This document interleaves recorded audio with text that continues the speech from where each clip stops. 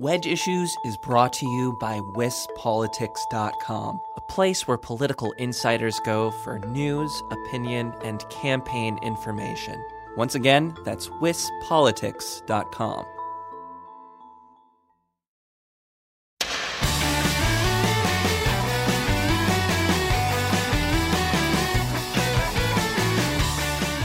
Hey everyone, Eric Lorenzen here. I produce podcasts for the Cap Times.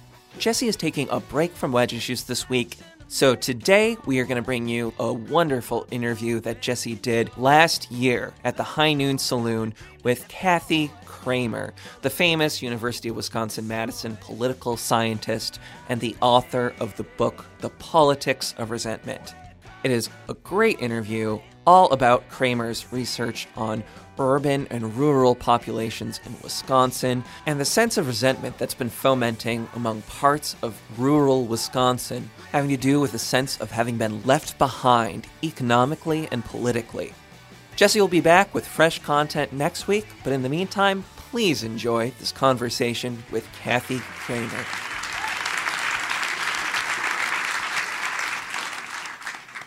Well, I told people they should come to this if they were fans of politics or resentment, so I'm assuming you're all here for the resentment. But thanks, everyone, for showing up. This is a really great turnout, and we're really happy to have Kathy Kramer here. I'm going to talk about some of the things that she's learned already and some of her predictions going forward in 2018. I assume a lot of you, since you're here tonight, are probably pretty familiar with her work, but I'd like to just start by giving Kathy a chance to talk about why she got started down this line of research, how it sort of evolved once you from the idea that you had when you got started, and where it's gone from there. Thanks so much. Well, it's really a pleasure to be here, and I have to say, I never thought I'd be on the stage at the High Noon Saloon, so this is pretty awesome. But thank you all for coming. Briefly, back in 2007, I was a political scientist at the UW-Madison and really interested in how people make sense of politics.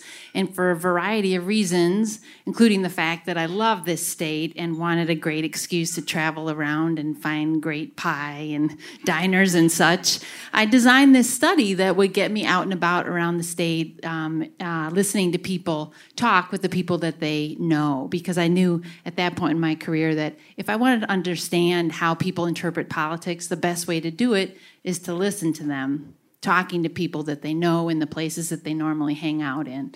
So I sampled communities across the state because I wanted a wide variety of places.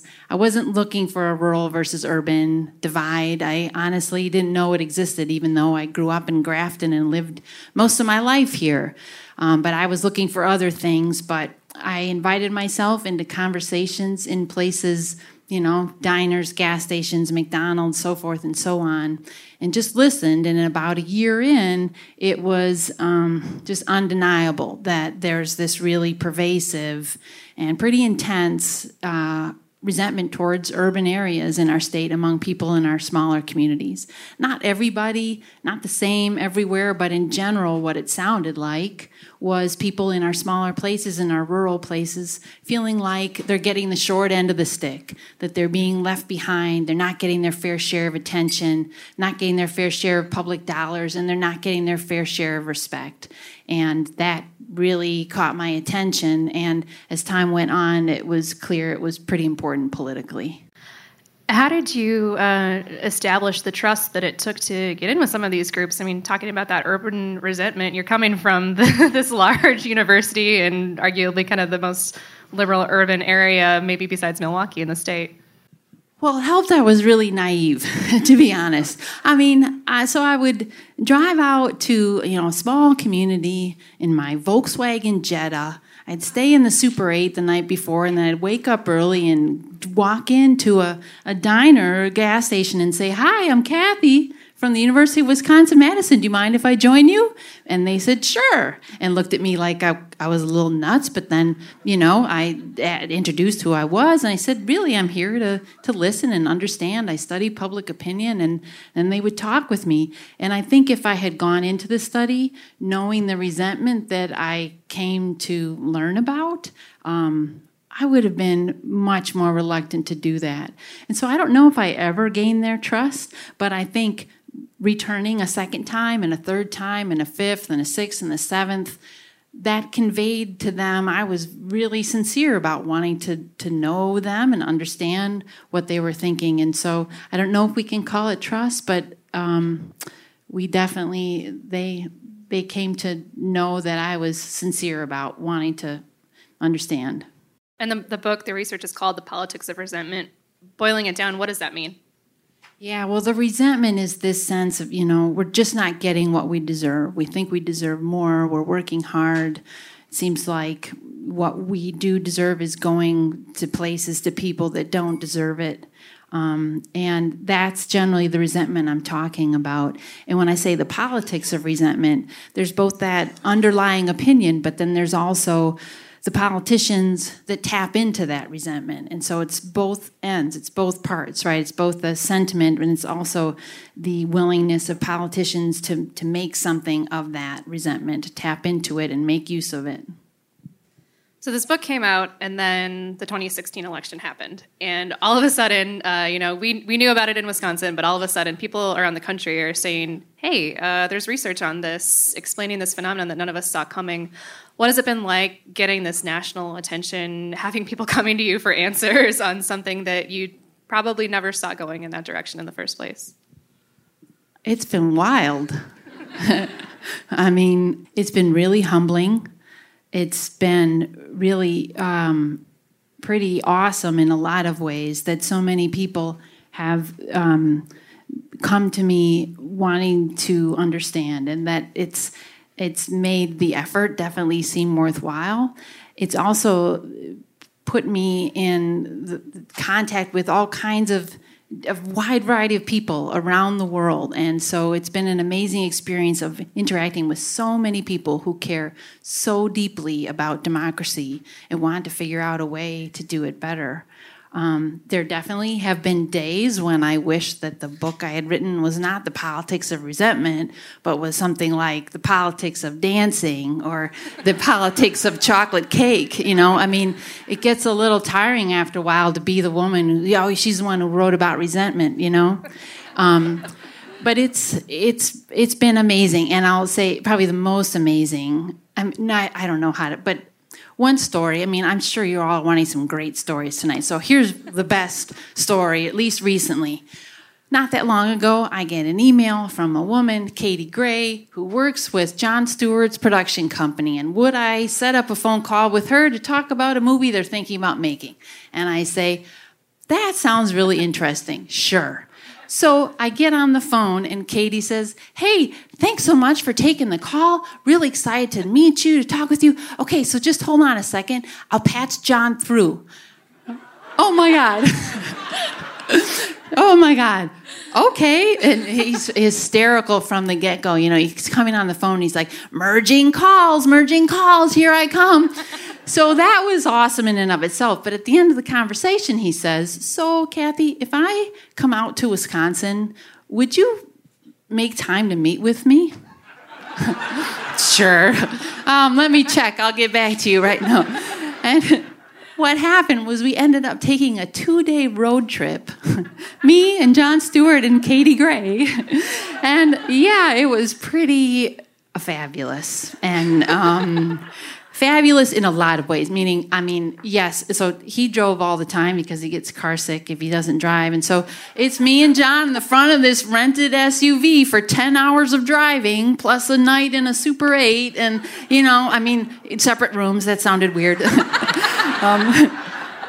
But also it was awesome because he is both hysterical and super thoughtful and really well informed. So it was really great conversations. And he was also, if you're not a Jon Stewart fan, I hope you still appreciate this, that he was extremely generous in many ways with all of the people we interacted with the wait staff at the restaurants we went to, with his kids when they would call up, and I should say with my parents.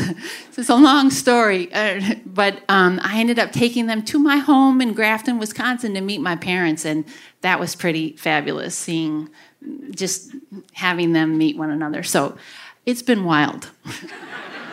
Yeah, it sounds like it. Well, I mean, that seems sort of like good evidence of just the way that people have been feeling like they're trying to play catch up with this thing that you were finding out for 10 years almost before it started to even register on other people's radars. Why do you think what happened in 2016 was such a surprise to journalists, to political observers, to elected officials themselves? I think it's mainly to do with the way we spend our time, and journalists and political observers, political consultants, meaning the way news media have been so decimated, right, in terms of the money available to spend on news media, and just the demands of that profession.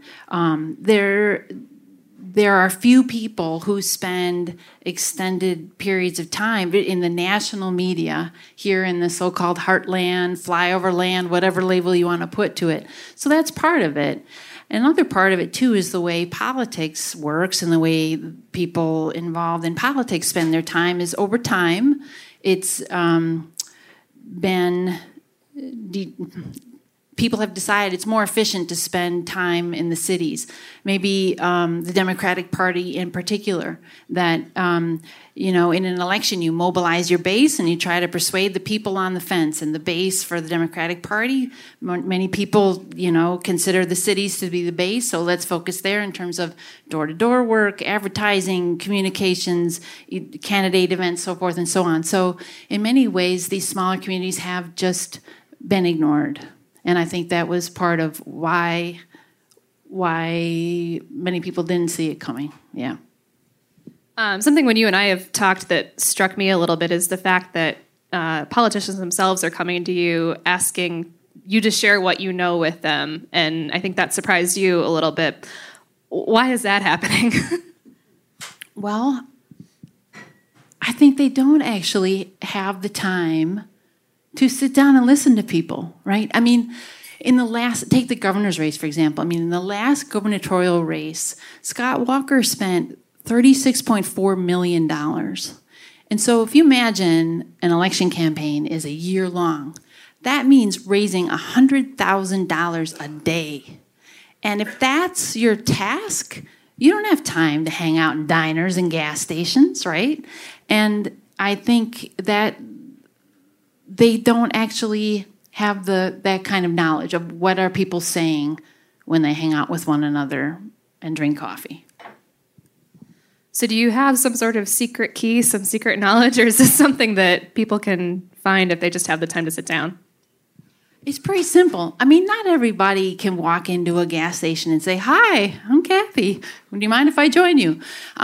But it's basically two main things, and one is listening, a willingness to listen and actually convey that your point is to listen, and another is respect.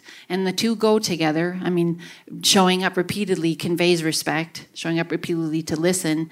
And if you listen with respect, I think you're going to get people to open up more than if you're conveying contempt. I think a phrase that we heard a lot in 2016, which we will probably continue to hear, is economic anxiety. And what does that mean? And is it code for racism? Is it something different? Are they one and the same? Are they conflated? How do you answer that when you've got the question a lot? What's your take on it? Well, my short answer is they're intertwined. But this question has taught me how difficult it is to be a voice in the news media or in media, because the answer is complicated. And so I'll be a little more complicated here, and then I'll come back around to why I think they're intertwined. But I mean, the sad fact of the matter is that racism is a huge issue in this country. And, we just have never come to terms with the fact that this economy started as a slave economy. And that doesn't just mean that some people were not paid for their labor. It means that human beings were tortured, that human beings, their children were ripped from their families without their consent and sold away, and families never saw one another again. And when that happens, in order for that to happen, the people making it happen have to tell themselves stories so egregious and so intense, it's going to take a long time for those stories to change. Meaning, in order to have that kind of system, you have to really dehumanize an entire group of people. You have to convince yourself that they're less than human. And unfortunately, those stories still stick with us today. I mean, we know that from work on implicit racism, in which there's everybody in U.S. society associates at a subconscious level darker skin with bad and lighter skin with good. Having said that, racism is that much of an issue and continues to be. When a reporter from New York City calls me up after the election and says, "So tell me about the KKK," my response is, "You have no idea what you're talking about." Because that isn't what's going on here. I mean, racism is operating not at that, yes, sometimes at that level. We do know the KKK is alive and well in this country. But what happened in Wisconsin is much more complicated than that.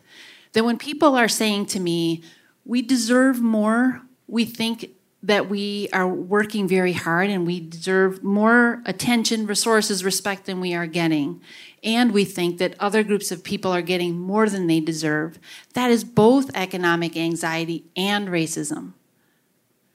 So it's complicated.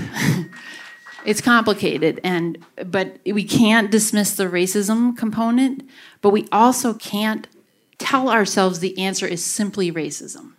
I hope that makes sense. It's, I think it's too simple of an answer to. The reason I try to complicate it is because as soon as you say the answer is racism, it turns your mind off to all the other complexity in it. While we're going down the isms path, sexism, another complicated ism. I know you did a ton of interviews. One of them was in Scientific American. They asked you, when you're talking about Hillary Clinton maybe not being feminine enough or not being womanly enough for people in the areas that you're talking about, you were asked, is that sexism? You said maybe, basically, but you didn't really want to put that label on it. Is that sort of the same idea, or why didn't you want to call it sexism? Yeah, well, that sounds like a really silly response, I have to say. I mean, because if the question was part of the, the animosity towards Hillary Clinton was part of it, was it, if the question is, was it sexism? Yes, part of it, right? But I say part of it because also in that case too, when people expressed animosity toward Hillary Clinton to me, sometimes what they were talking about was Washington, D.C., and this perception that she stood for Washington, D.C., and that she also stood for corruption. And so sexism is definitely part of negative attitudes toward Hillary Clinton and has been for some time. But there were a variety of reasons that I heard people opposing her, for sure. So in 2016, resentment largely was taken advantage of, it seems, for Republican electoral victories. What do you think happens in 2018? Do Democrats tap into it? Does this continue to be something Republicans can be successful at? Is it both? Great question. Yeah, I mean, it would be amazing if neither party tapped into it. It's a powerful force, right? And it's clearly, yes, we can expect both parties to tap into it. I mean, there's quite a struggle within the Democratic Party about what does this look like? What does this future look like? Do we now try to spend more effort courting white voters in rural areas and small communities? Or do we double down and face, just try to court voters in the cities? Time will tell. I mean, that's a huge struggle, I think, within the state Democratic Party as well as in the National Democratic Party. But, I mean, we can see, Governor Walker definitely knows that he can make use of that resentment. And it was interesting when Mayor Soglin announced his candidacy, right? And his tweet was the last thing, I mean, I may get this wrong, verbatim, but I think this is verbatim. The last thing we need right now is more Madison. One of the issues, it seems like it'll be won in coming elections, regardless of whether it's positive or negatives, is the Foxconn deal. Still getting national interest even today. I saw some national reporters taking a look at the latest financial numbers on it. And it seems like it's sort of the kind of issue that could prime itself for that kind of geographic resentment because it's something that's concentrated in one area of the state. Some of the rhetoric we've heard opposing it seems to sort of tap into this a little bit of what are you getting if you're not in southeastern Wisconsin. Do you think that's something that's going to play into the resentment factor a little bit? Possibly. I mean, I've had a chance to spend time with about 6 of these rural groups since the last election. And in recent months over the summer, the Foxconn deal has come up a bit, but my time with these groups is not necessarily representative of all folks in Wisconsin, and there's been some polling on how people across the state are feeling about the deal. But what I've heard in these conversations, there are some grumblings about how is that factory in that corner of the state going to help us out here. So it depends how both parties play it. So how much of this resentment is directed toward just the establishment in general, regardless of the party attached to it? And is that something that may just be a backlash against incumbents going forward? Yeah, well, yes, incumbents do have their work cut out for them. I think a lot of this resentment is directed towards politics in general and politicians in general. And partly I say that because when I ask folks, which party better represents the concerns of people around here in any type of community, small, rural, urban, suburban, usually what people say is, well, neither party's listening to people like me. And that is just a general sense that politics is out of whack. It depends who you're talking to, what's wrong with it, but a lot of people talk about money being just a crazy force in politics, that politicians are crooked. I mean, you hear that time and time again. And so, yeah, there's a resentment towards the establishment, meaning the political establishment, for sure. Do you think in the long term, I mean, traditionally you look at incumbents as being advantaged in elections. Do you think in the long term that may change just because of that anti-establishment attitude? Not necessarily, because money's such a big deal, right? And when you're incumbent, you're greatly advantaged in terms of your ability to fundraise. So whether that will outweigh the public sentiment against the establishment, we'll see. On the note of incumbents, 2018 is going to be kind of a weird year because there are 2 pretty prominent incumbents on the ballot, Scott Walker, a Republican, Tammy Baldwin, a Democrat, about as different as you can think of, and yet the assessments of those races is that they're both probably advantaged because they are incumbents. Do you foresee a 2018 where Wisconsin could elect both of them? And how? Yeah, it's possible. I mean, the incidence of split ticket voting, where people vote for one Republican and one a variety of candidates from variety of parties on their own ballot, is definitely decreased, and pretty rapidly so in the last 10 years. But it's still possible. And when you just take the Senate race, it's the case that in Wisconsin, first-term senators almost always get reelected, which will work in Tammy Baldwin's favor. I mean, I think the last time that didn't happen was maybe 1913. And it also tends to be the case that when the senator running is of a different party than the sitting president, that senator tends to be reelected. So both those things work in Tammy Baldwin's favor. But it's also an off-year election, meaning not presidential election, which disadvantages Democrats.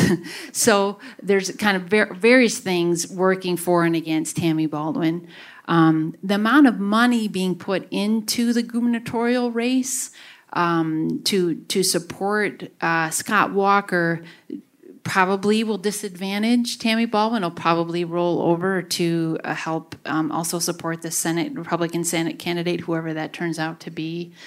So it's a little bit hard to say, but I think given the way split ticket voting is declining and the amount of money we can expect in the gubernatorial race, and also the fact that there's been $3.1 million already from outside money spent against Tammy Baldwin,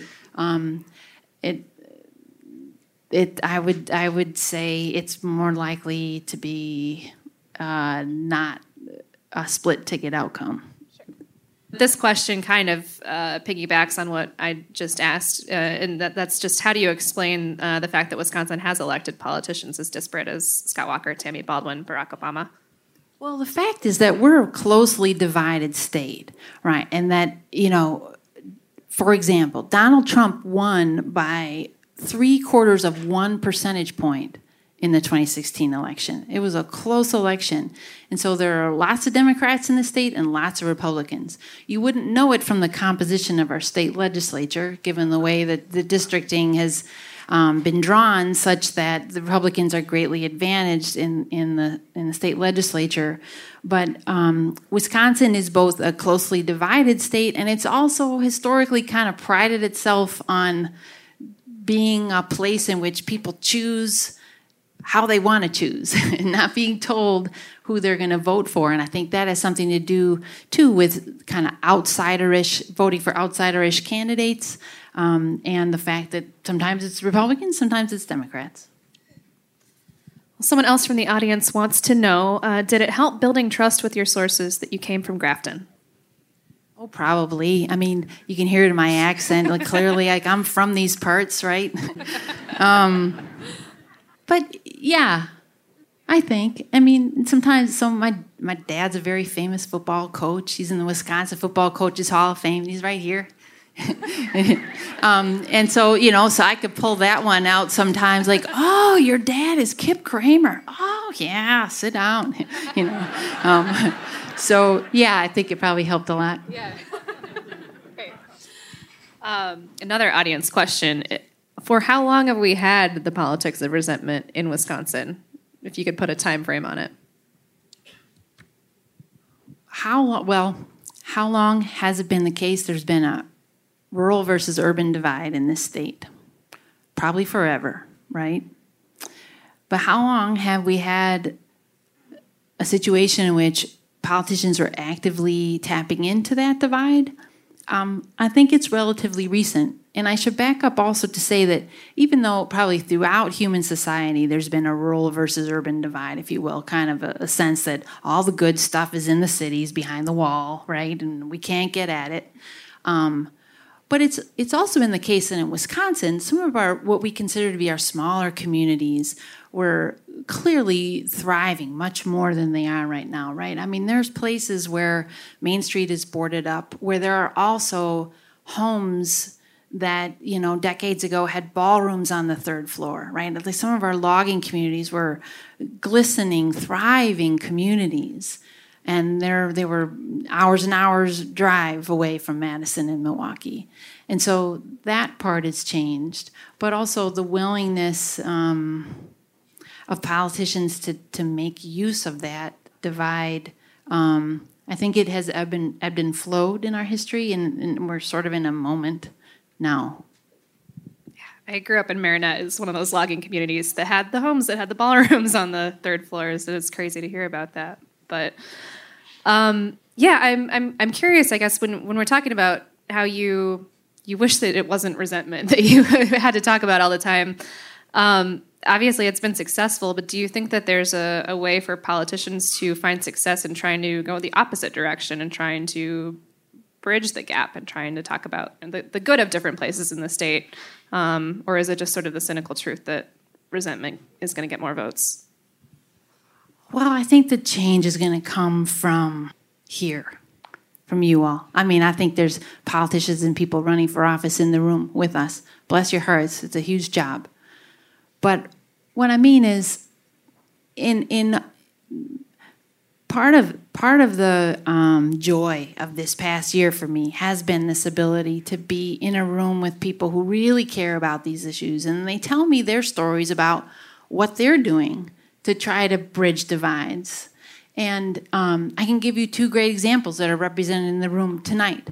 So one is Reach Out Wisconsin. Avi, where are you? Okay, right on. So how many of you have heard of Reach Out Wisconsin? Okay, great. So Reach Out Wisconsin has an event coming up on Thursday in which they're bringing together the chair of the Republican County Party and the chair of the Democratic County Party. I'm saying that wrong. This Thursday at the VFW in Cottage Grove. And they have events like this every once in a while where they try to bring together people on both sides of the so-called aisle that talk with one another, to know each other as human beings. That's Cottage Grove Road. I'm sorry. Cottage Grove Road, not Cottage Grove. The VFW on Cottage Grove Road.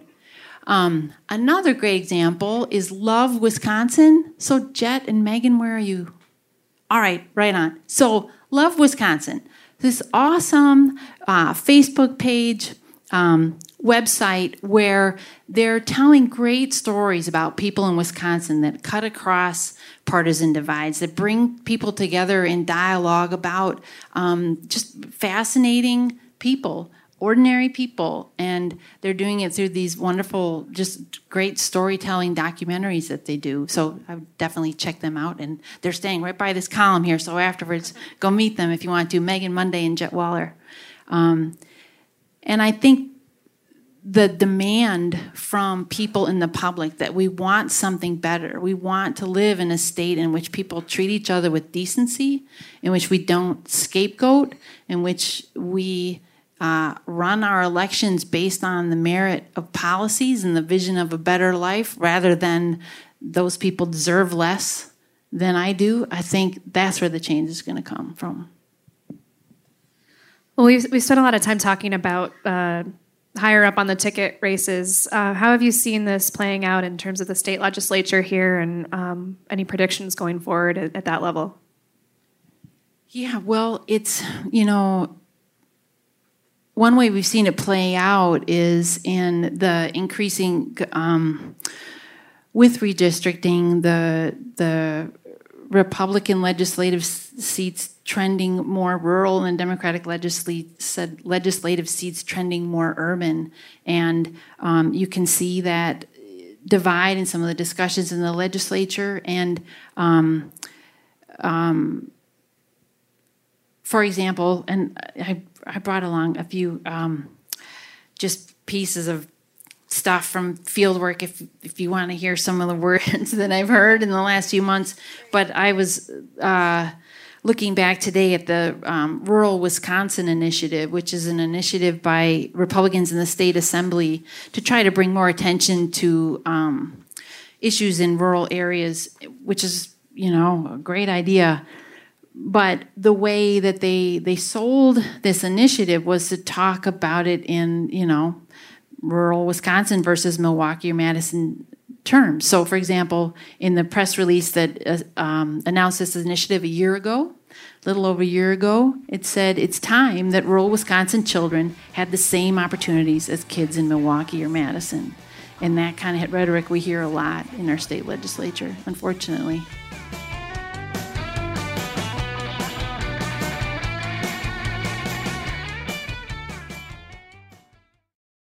Wedge Issues is sponsored by WisPolitics.com. You can become a WisPolitics.com member.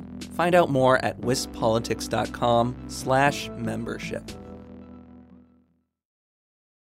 So as a reporter, something that I hear a lot about is, and I guess have started to notice, is it does seem like, mostly at a national level, we're seeing a lot more pieces going back to Trump voters X many weeks or months after the election to see what do they think now, do they still support him, what's changed, and I've heard good things about them, and I've heard a lot of people saying, why? You're glorifying something, or you're revisiting something that doesn't need to be revisited. You didn't do it with other presidents.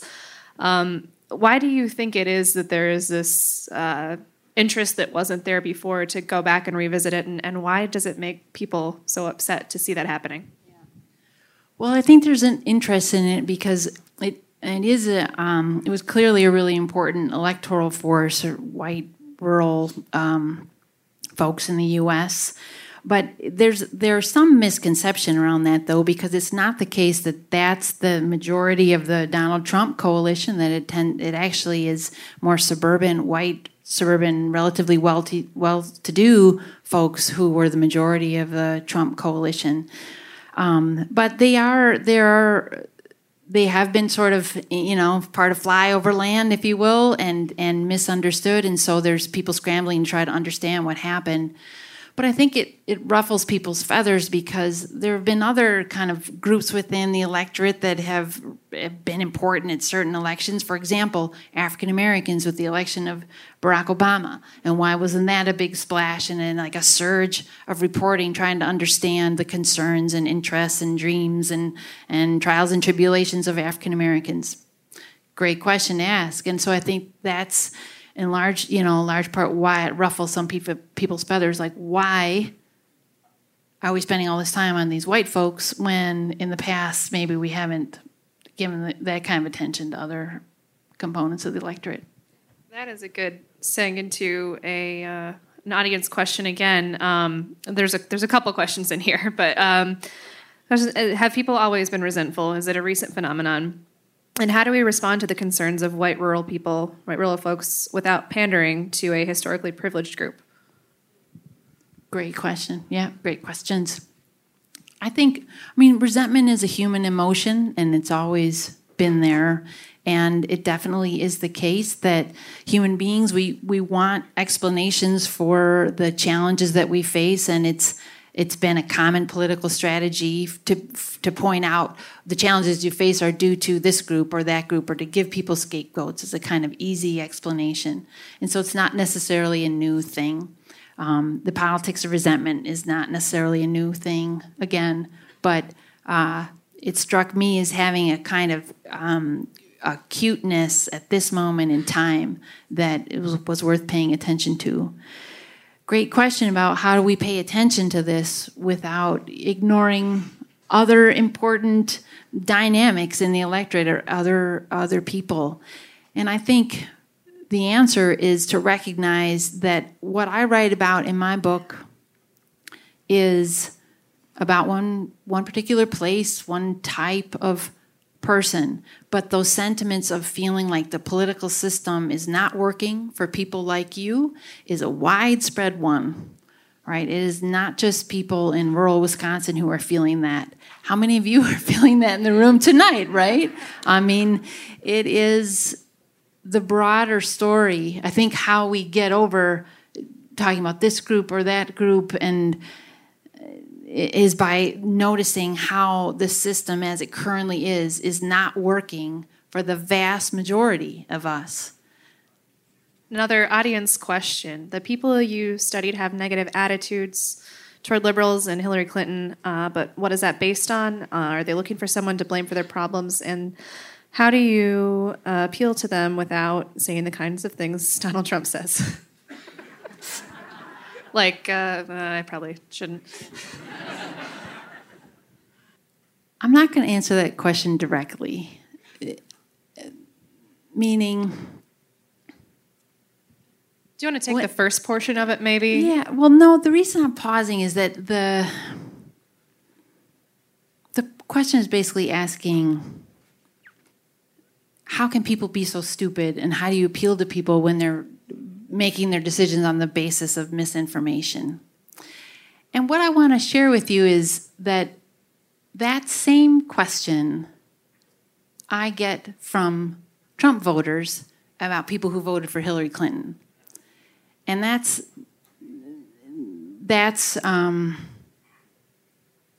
it's a problem that we're not often recognizing. So a little bit of a longer story. Part of the craziness of writing a book that gets attention like this is that you get a lot of communication from people with surface mail, but mainly email, sometimes phone calls.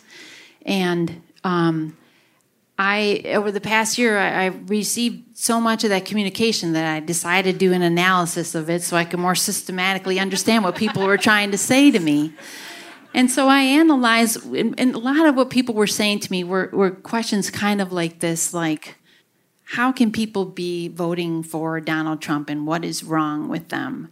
And what I did was to go back to my transcripts from my field work and compare those questions with the kind of questions that people were asking me about those people in the cities. Like, don't your students know that Hillary Clinton, And it's remarkable to me just how similar the questions are. So at the same time, the people on the left look at Trump voters and say they're misinformed, they're hypocritical, they're intolerant, they're being bamboozled. All those same things I hear from people on the right about Hillary Clinton voters. And I think that's sobering, but it's important to note. We have a question about Jon Stewart. An audience member asks, for many people on the right, Jon Stewart and his brand of humor are part of the problem. And how was he received when he was going around with you, and how did he respond to that? Well, people didn't always recognize him, And he has a beard these days, and he looks. People who are television personalities, they look really different in person. I mean, they wear a ton of makeup on TV, I guess. And so, for example, we were having lunch with this group of church ladies in central Wisconsin at one point, and at the end of the conversation, this woman leans over to me and she says, "What did you say his last name was again?" And I said, "Stewart." Jon Stewart, I've heard of him. So they received him fine, and they were asking him about his wife and his kids, and he was just another person, I think there were few people we encountered who were really offended by him. I mean, from past performances. So I really, there weren't people who were really rubbed the wrong way by him, or if they were, they didn't realize that was Jon Stewart that they were talking to. Yeah. We've got someone else who wants to know, which communities did you focus on, and also how can people in an urban community help resolve the divide? I can't say specifically which communities I focused on, just to give the people I spent time with privacy. But how do you bridge the urban versus rural divide? I think just everyday interpersonal relationships, and when you have the chance to ask people questions. I mean, when probably a better strategy, here you go, is when, say, someone from someplace not like your own says something that you find to be kind of offensive or curious, to ask or just say, "Tell me why you think that. Tell me more." And to try to listen rather than figure out how you counter what they just said. Because all too often we're trying to get ready to answer, to counteract, to persuade. And before that ever happens, you have to make a connection with people and try to understand where they're coming from. And then also, Reach Out Wisconsin, Love Wisconsin. These ways are great. There's all kinds of creative stuff being done to try to bridge divides. Someone who I think, kind of going off of one of the last things we talked about, this divide in terms of thinking the other side is stupid or misinformed or whatever. The argument or the claim that people are voting against their own interests. How do you respond to that when you're looking at the frame of your study? Interests are something that we define for ourselves, and social scientists are super guilty of doing this thing of defining for people from afar what their interests are based on their objective characteristics. But human beings make choices about what they value and what they prioritize. And when we say people are voting against their interests, they're typically what's happening is they're voting against their interests as we define them. Another audience question. Someone wants you to address the omission of national media in your research or in your particular study. Well, I'm working on that now, I should say. So it's kind of one of my next projects is try to understand the messages that people receive in social media and traditional media, talk radio, as well as through their interpersonal communication, so including the national media. But there's a great group of people at UW-Madison in the journalism and mass comm school that I'm really privileged to work with, Devon Shaw and Chris Wells and Lou Friedland and Mike Wagner. And together we're trying to address that question. Excellent. Stay tuned then. Another question, do you predict a rise in third parties or other alternatives to traditional political parties as a means of channeling resentment? Well, it's hard for third parties to survive in our system, but I definitely predict attempts, for sure. Another audience one. Have you ever thought about running for office yourself? Briefly. Please elaborate. What's my district? I'm way too private of a person to run for office. You wouldn't know it, me sitting on the stage at the High Noon Saloon. But no, I mean, I think it's a super noble endeavor. I really do. For those of you in the audience currently running. But I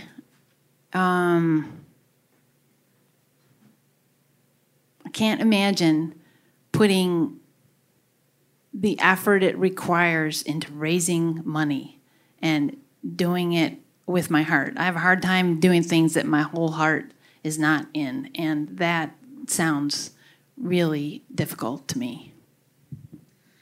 Is that part of the problem a little bit, that just regular people don't feel like there's an entry point that makes it accessible to go represent other people like them?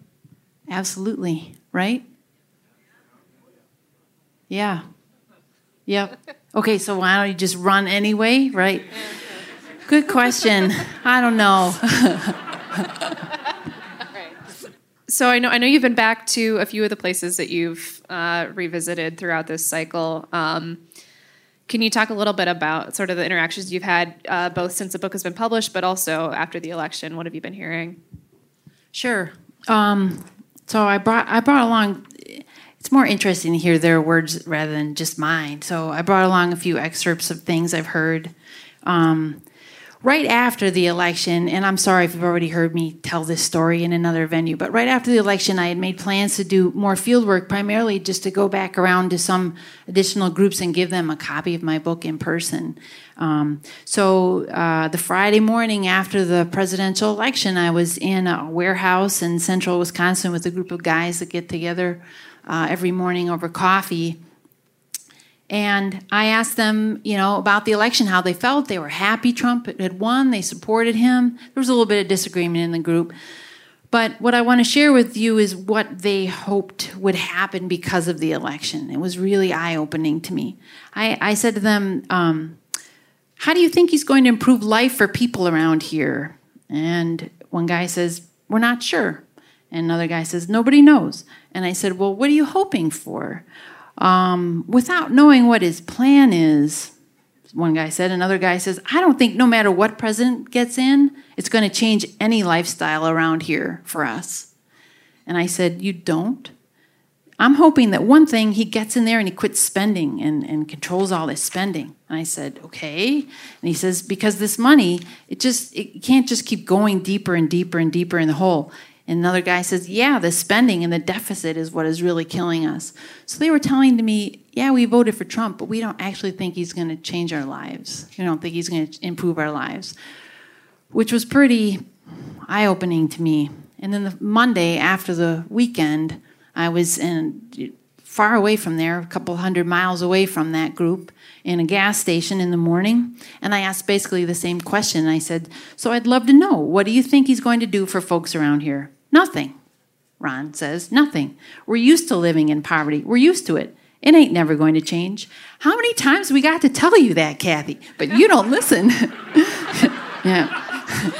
And so they're basically saying to me, we don't expect anything's going to change. So that's one thing I've been hearing, which kind of sobering, right? And a few months later, I think this was over the summer, I was with a group of women who get together for lunch once a week. And I just said point blank, I'm going around the country, been invited to talk in various places, and people are saying to me, how can people vote for Trump? They're clearly voting against their interests. How can the people you wrote about in your book, how can they vote for Trump? So I went to this group of women and I said, how do you respond? What do you say back to that? To someone saying to you, like, How can they not know that voting for Trump is voting against their interests? And a woman named Carrie said, well, viewing what our viewpoint of Hillary is, or should I say my viewpoint of Hillary and what she has done, and my viewpoint of Trump, what he has done, if we do pros and cons, Trump wins. I mean, that's all you can do. We need change. We need change, another woman said. We really need the change. We need the change.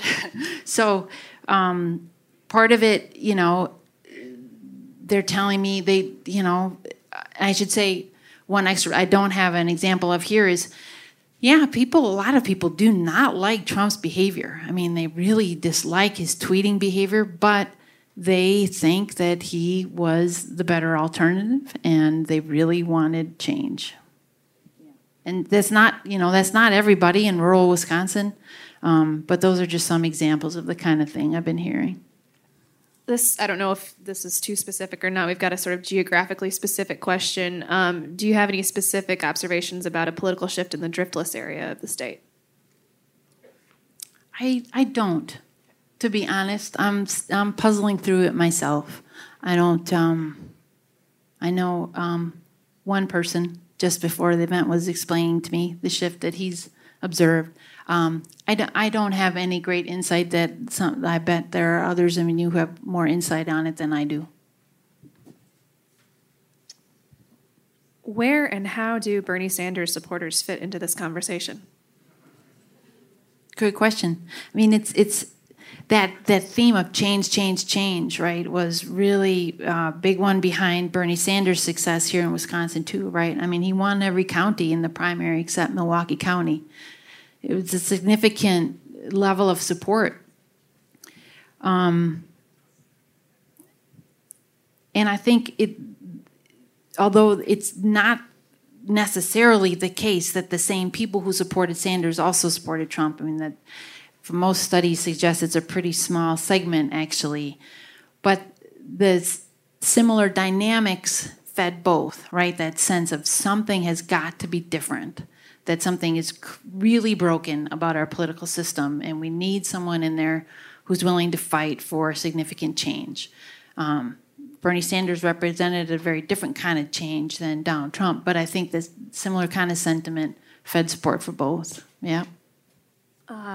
What is your best advice for how to change for the better the political climate in Wisconsin? It's not a hard one. It's hard and yet it's simple. I mean, this is my Kathy Kramer best advice. And that is to demand better of each other and our politicians. And I say both because we have to demand better of the people representing us. But I think it's almost, and maybe more powerful in our everyday life to expect more of each other in the way we talk about each other, and the solutions that we tell each other are appropriate.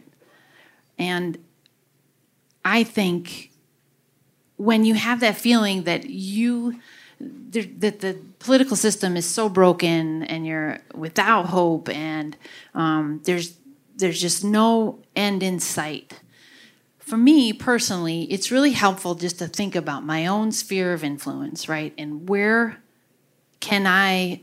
what networks of people within, what spheres can I make the world a better place, and start there.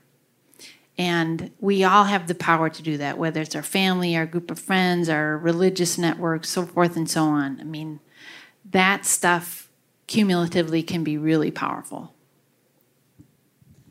Something else I've been curious about, kind of as we've been talking about this, is another sort of effect of 2016 was that Wisconsin, for the first time in a long time, became a red state as opposed to a blue state, even though arguably at the state level that had changed a while before that. As this sort of rural-urban, other haves and have-not divide kind of continues to manifest, do you think we're going to stop looking at things as red and blue? Do you think it hurts us to be looking at things as red state, red county, blue county? If you're a political scientist, it's very helpful.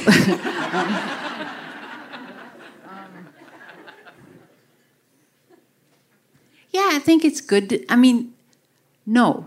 I think it's harmful. I think it's good to remember that we're a purple state, and that can be a good thing, meaning in every place there's a mix of people politically, and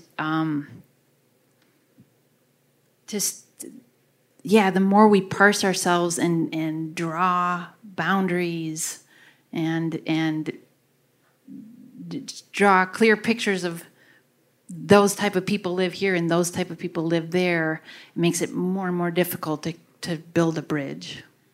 So you talked a little bit about some upcoming research. What else is on the forefront for you? I mean, research-wise, we know you're apparently not running for office. Well, another thing that I'm working on is with a group of people at the MIT Media Lab. This is way out there for me, but so here I am, this person using this super low-tech methodology, right? I mean, I'm driving around the state drinking coffee in gas stations. And I, just by chance, got to meet a man who runs a machine learning artificial intelligence lab at the MIT Media Lab. And together, we're trying to figure out a way to harness technology for the broader public good, meaning how do we use social media? How do we use technology to listen better to people in the public in a way that gets deeper at what our concerns are than polling typically can? And how do we bridge different communities? How do we enable people to communicate with people unlike themselves in a way that's truly about listening? We'll see where that goes, but that's another thing on the horizon where I'm not a huge fan of social media, but I think we're kind of in a growing stage in terms of how we as human beings figure out how to use this stuff for better, to make our lives better rather than to just make us crazy. And there's a lot to learn, but I think there is potential there and there is hope there. And will the resentment research, the rural research, will that continue too? Well, I am going to be going back to many of these groups as the gubernatorial race ramps up and more groups, and I'm going to try and have a little more courage this time and spend a little more time in bars with people in their 20s and 30s. Younger folks is a demographic I did not spend a lot of time with because I basically chickened out. Just, because I imagine how is this going to work? I'm going to sidle up to the bar and say, hey, I'm Kathy. You mind if I sit down? So, but I care about this state deeply, and these issues are going to be with me for a long time. Yep. Well, we're at our 8 o'clock time limit. If there's anything else you want to leave people with, you can. Yeah.